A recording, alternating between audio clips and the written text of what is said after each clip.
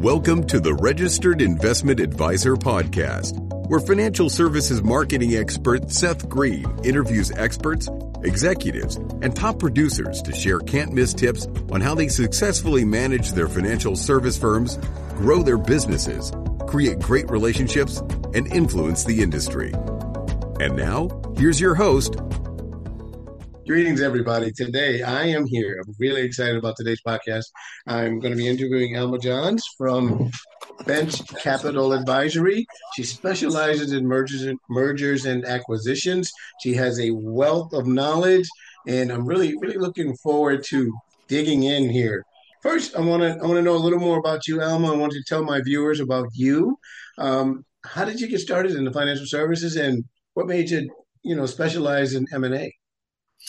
Well, when you say financial services, I have to go back 30 years ago. I don't look at on Zoom, but I've been around a few times around the block. So I started my career at a Japanese subsidiary in the Philippines. I would say maybe 30 years ago, I would say.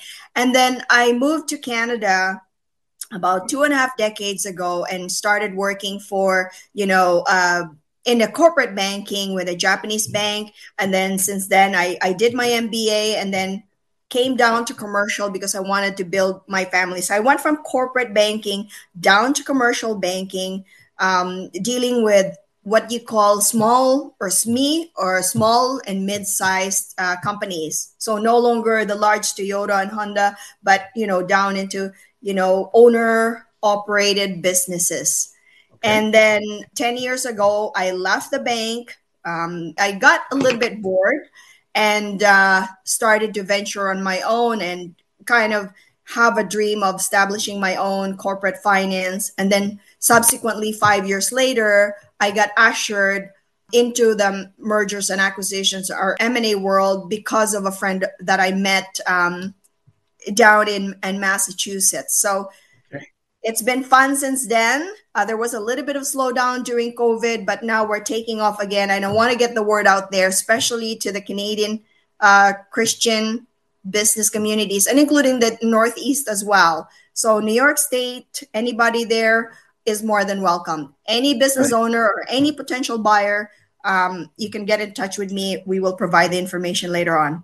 That is great. Now, you're president of Bench Capital. Tell me about your role. Tell me, give me an example of your day-to-day and tell me about how you evaluate businesses that come to you guys. Give me your methodology. Yeah, so first of all, I do a lot of business development and marketing. I do have a back office that help me market, and I do have a back office that helps me with the financial analysis and preparing information about the companies that are going to market. But my day primarily involves talking to business owners. It could be a CEO, a founder. It could be a president of a company. They come in so many different forms, but my ideal target clients really are, business owners that are looking to retire. And typically they're in their maybe early 60s to mid 70s or late 70s. That's the core of my clients. And say, for example, a typical profile of a business owner would be somebody who either founded the company 30 years ago or maybe inherited it from his father or mother or father-in-law. And then they run this business for, say, 25 to 35 years. And then now they're looking at a retirement. And so I basically meet them, find out more about their business, understand what motivates them to retire, because some of them, even though they're in their 60s, they tend to hold on to the business a little bit longer. But then there's a lot of, issues. We don't want the issue to come before they start selling the business, because what happens is you don't want to fire sell the business. You don't want to get into that position. So it takes years of planning before you get there. And if you don't plan ahead of time, then there's other ways that we really have to kind of strategize on how to go to market to make your business sellable. But anyways. So you have a background in corporate banking at MUFG. Did that help you hone your skills for the M&A? Absolutely. So a lot of the M&A practitioners right now are either former investment bankers or commercial bankers or Okay. corporate bankers. Some of them have legal background. They were, say, for example, working for a law firm as a corporate lawyer. Some of them are accountants. Some of them were business owners. And the thing is, you shouldn't be getting into the M&A business unless you have a solid background, whether you're, looking at, you've looked at companies from the trenches or you've looked at companies from outside in, and outside in being a trusted advisor, like an accountant, a lawyer, or a banker, somebody that has that background dealing with business owners in the past, Mm-hmm. and then able to transport, or I would say, how do you call it, the terminal, yeah, I forgot, but anyway, you're able to transport that knowledge from your previous role Okay. into the role of an M&A advisor. And And, three things and about characteristics of an M&A advisor. Number one, okay. you're a psychologist.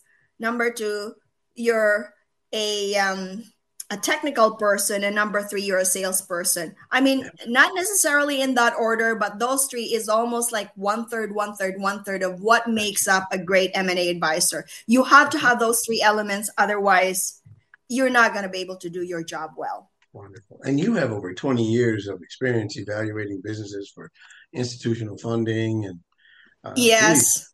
you Yes, managed I have 1.6 billion in credit facilities, RBC. probably more. That was my last role. But, in that span of, say, 2.5 decades of constantly looking, reading financial statements, talking to business owners, talking to, credit approvers, like what we call in the banking community adjudicators, it really gives you an insight into how businesses are operated.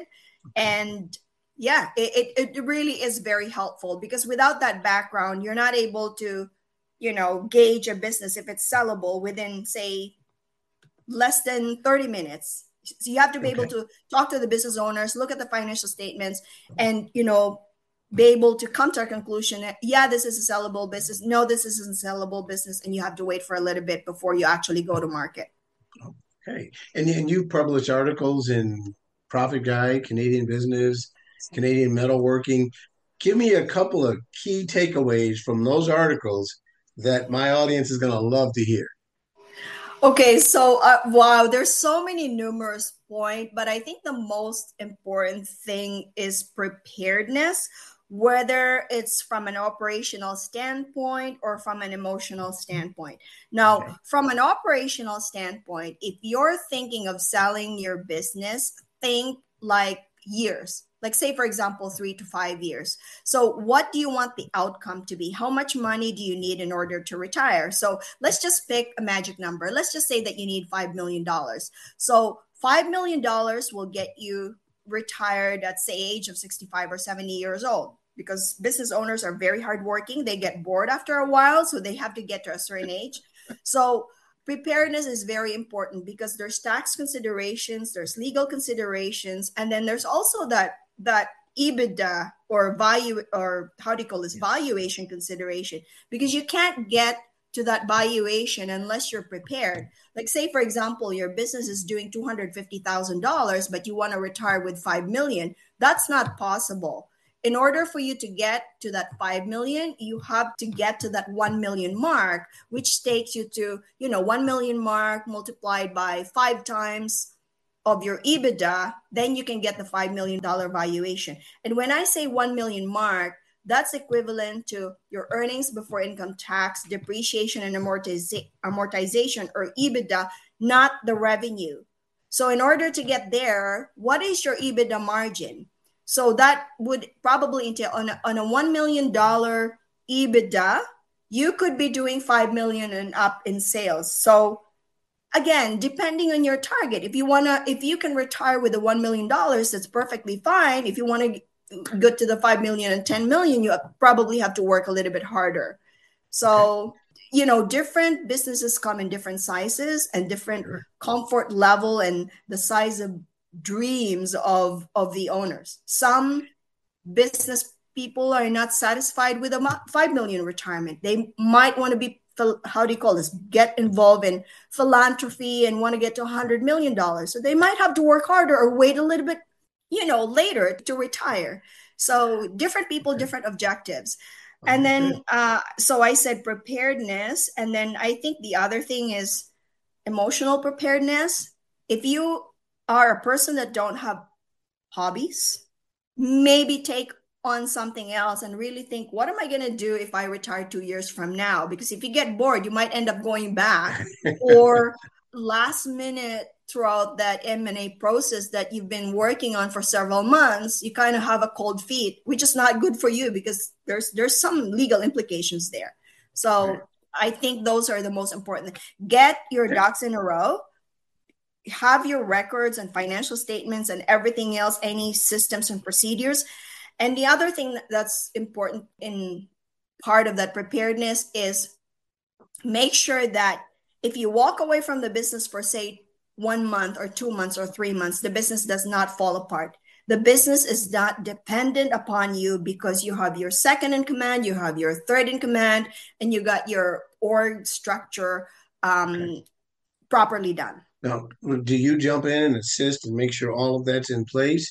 And I can see your passion for it, and that's wonderful. So tell me about your strategies and then give me a success story. Yeah, so there's, I would say a success story would be, I think my youngest client was 58 years old. And I think that the most successful part of the story there is he was able to build a business from, zero into, say, a $10 million business.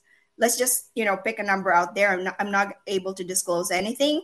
And then he has, salespeople across the country. He has, managers in place that if he actually leaves the business, like say, take a vacation, he's able to take a vacation. But it's not always the best scenario. And he also has a very special product that was valuable to whatever industry he's serving. So the other thing, again, preparedness is to have that very strong key differentiator that you're not a commodity. And if you are a commodity, you create something that's what you call core competencies that clients will remember you or your customers will remember you and keep going back to you as a service provider or a products provider versus somebody else. So so that was one of my success story, and I can't disclose a lot because that's a lot of those are sensitive information, but we were able to sell that business for 20% premium over what a typical buyers would offer, just because there was that happy client. I'm sure there was a happy client, and I mean, there's obviously things that set you and your group apart from, I don't want to use the word run of the mill M&A advisory firm, but what are the core competencies of you and your firm that set you apart?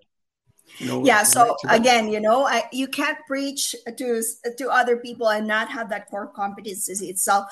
I think, and which in my case could be a double-edged sword. The customer service here that we provide is top of the line, and everybody says, "Oh yeah, we got great customer service."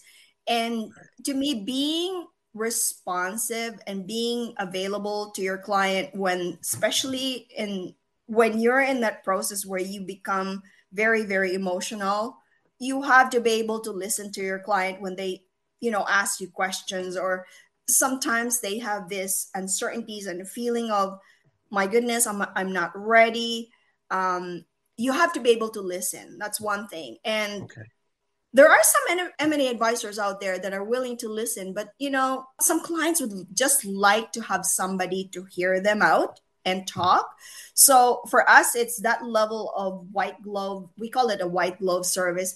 And then the other thing that we pride ourselves is the quality of information that we put out there.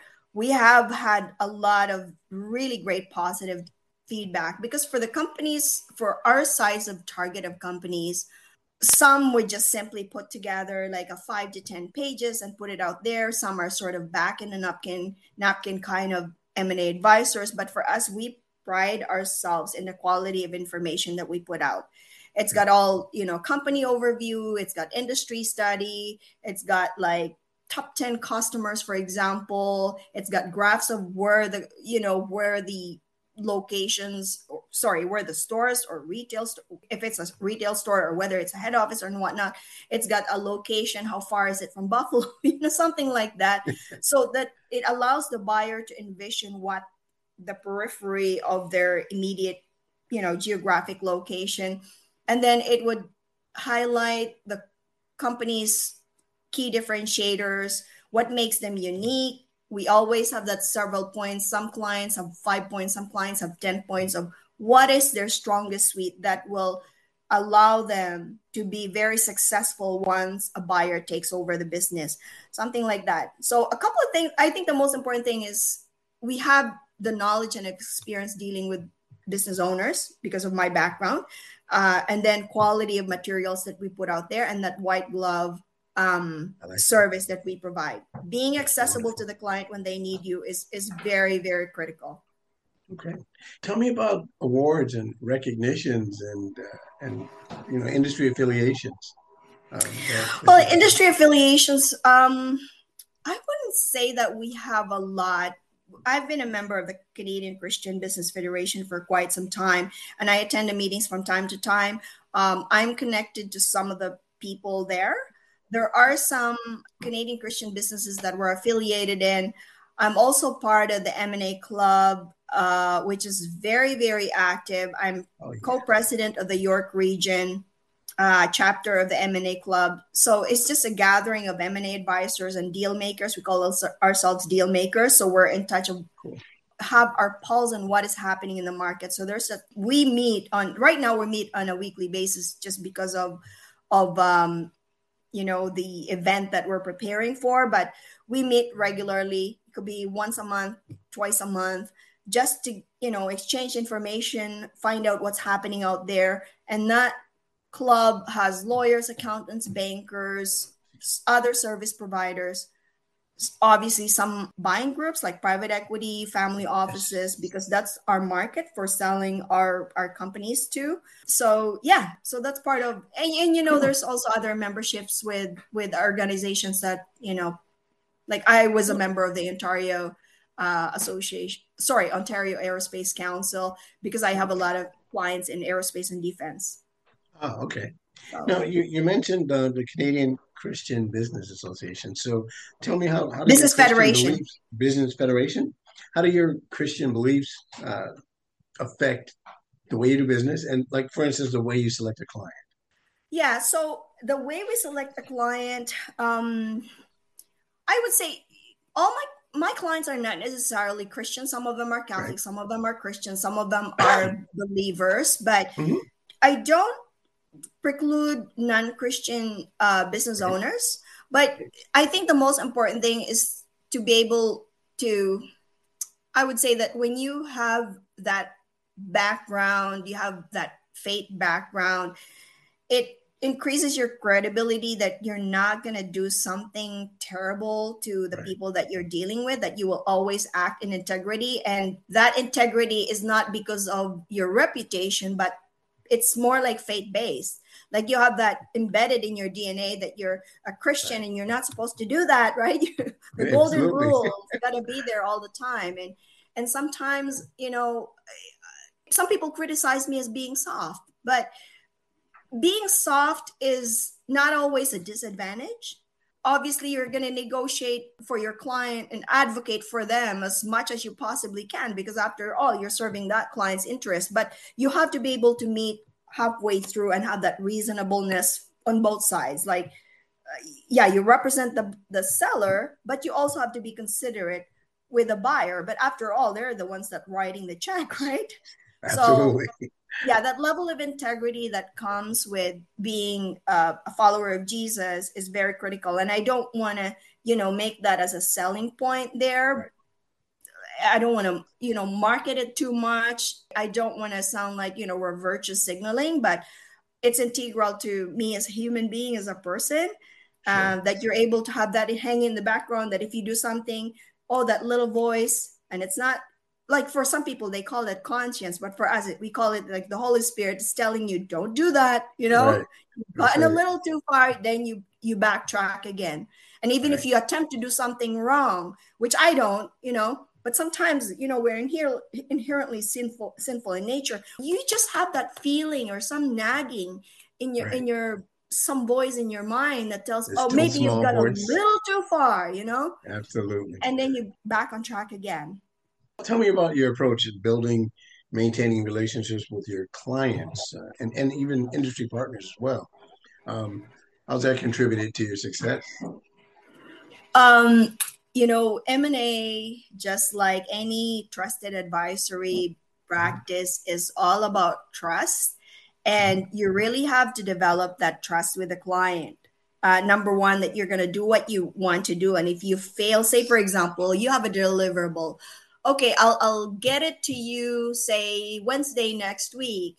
And then Monday and Tuesday, you had emergency meeting with another client and you can't get that done. So uh, you call that person, you call that client and apologize. I am sorry, I was on the road yesterday. I know I said I was going to deliver it to you by 12 o'clock. Can you give me a couple of hours? My analyst and I will crunch the numbers and get it to you, at 2 o'clock, say, for example, because things happen. And more They do. often than not, your client will understand because they too have been in similar situations, if not, you know, regularly. Sometimes it's an everyday situation for them that you really have to be adaptable. And that's just the age that I think that's just the environment right now that we can get called into something that's, more of an emergency. Sometimes I do sometimes question myself, oh my goodness, did I just lose my integrity? But if you communicate, and assure them that things are going to get done, they're typically forgiving. And it doesn't happen all the time, obviously. And also, like say Christmas, you send them a card, or some people you send a gift to. So that's part of not buying their attention, but just continuing to let them know that, yes, I'm here, I'm still here, reminding them that you're still around. And even though when you close a transaction, obviously you're going to have to really continue to communicate with that client, because you never know when they're going to do their next deal. And I do have a client like that still asks me for, everything, like, oh, I need money from the bank. Can you help me? I sold my other business. I need help from the bank. Or my line of credit is only $1 million and I want to get like $2 million more because we're in a growth mode right now. So there's those situations that, Sure. you should be ready to help at all And times. it's good. It's a relationship business and Molstar, and It is a relationship business, you've both kind of with the excelled at buyers and the sellers and your service providers. that. And we do referrals. I do refer clients too. Like if I know something that might add value to somebody, even if it's not Okay. directly a client, you just kind of think about it. I have a mentor as well, and my mentor, it's not purely a business relationship. It's more like, he's mentoring me, and we meet from Mhm. time to time. But if I think about something that might help him, then I would send, hey, look at this email, or look at this newspaper article, or look what this guy's doing in this industry. And it's you become top of mind of somebody, right? Now, you mentioned the mentor, so I want to give you an opportunity to mini mentor right now. If you could speak to a person out of college that's thinking about getting into M&A, what advice would you give Yes, a couple of things I would say, and I do mentor a lot of those students. them? In Toronto, we have a hockey team called the Maple Leafs, and there's the Marlies. Yeah, Marlies is the farm team, right? So right. I always think of our company as a Marlies for M&A or corporate finance people want to be. And Mhm. I hire a lot of interns.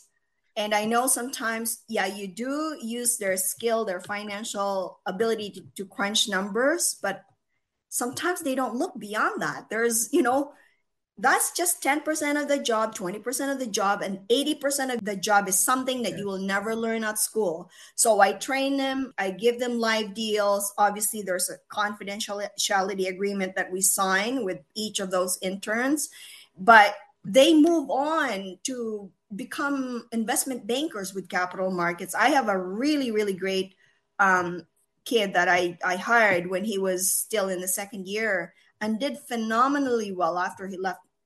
But going back to the advice, number one, really, really work on your skills. But in saying that, it's not just what you learn at school, but try to get yourself like an internship for companies like ours and get your feet wet there, because you're going to learn a ton more than you will ever learn in your like year one or year two program in either MBA or your BBA. And then the other thing is network. If you want to apply for an internship, do not throw like applications on LinkedIn or send a barrage of email. Go out to networking events, find them where they are, and just meet a ton of people, because your next job could be from that networking event, not from, how many hundreds of resumes you throw out there on LinkedIn. So those are my two advice. Build your skills, your financial skills, and then network. So that will set you for life. That is great advice. And now, build a are there specific industries or preferable industries that you have or the firm has that you really enjoy working with more than others? I really enjoy working on the industrial side, because like anything that's sort of metal related, just because that industry is never going to go away in even 100 years, it's not something that you can't replace. There's that tangibility to it that it will never go away. Anything that's sort of bricks and mortar or physical will not be replaced by, I'm not going to say never, but maybe certain aspects of it will be replaced by AI, but maybe the building of it will be replaced by AI to some degree. But a building is a building. That physical tangibility will never go away. So anything that's sort of metal related, anything that's sort of building materials related, I like.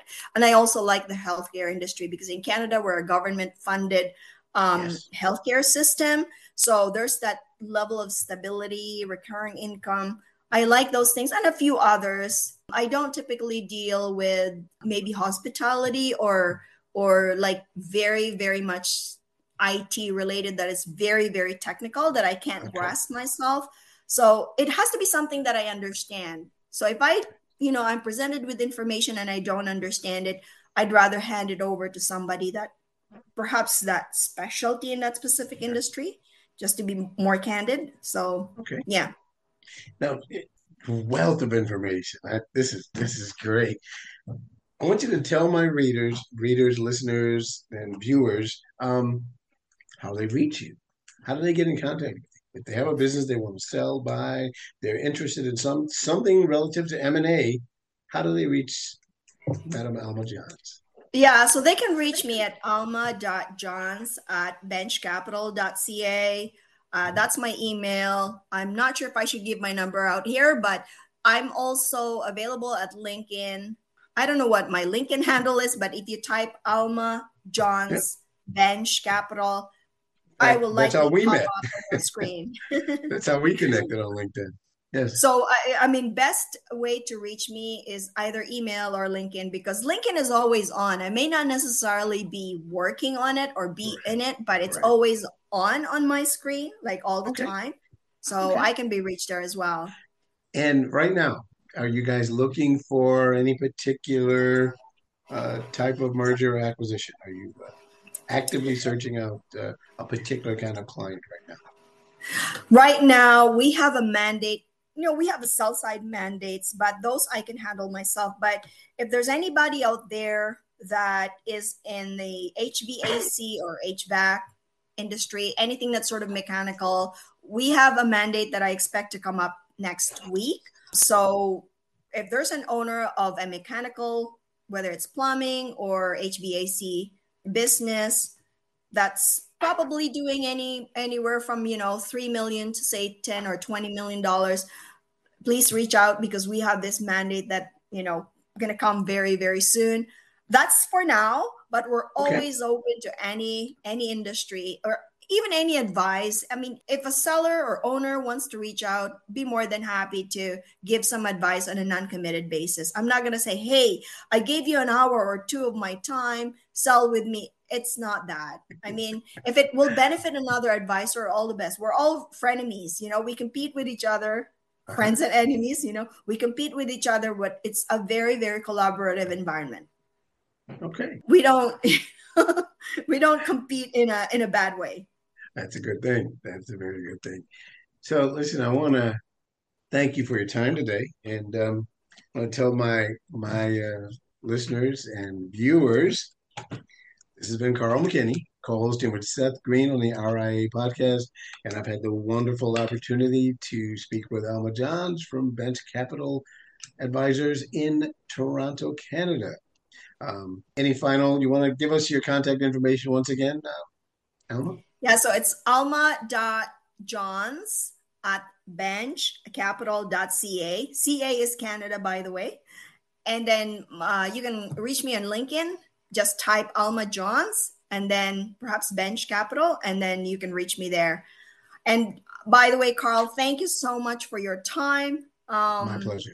This has been quite a very insightful conversation. So hopefully we can get together again, and I'd be more than happy to send some people your way.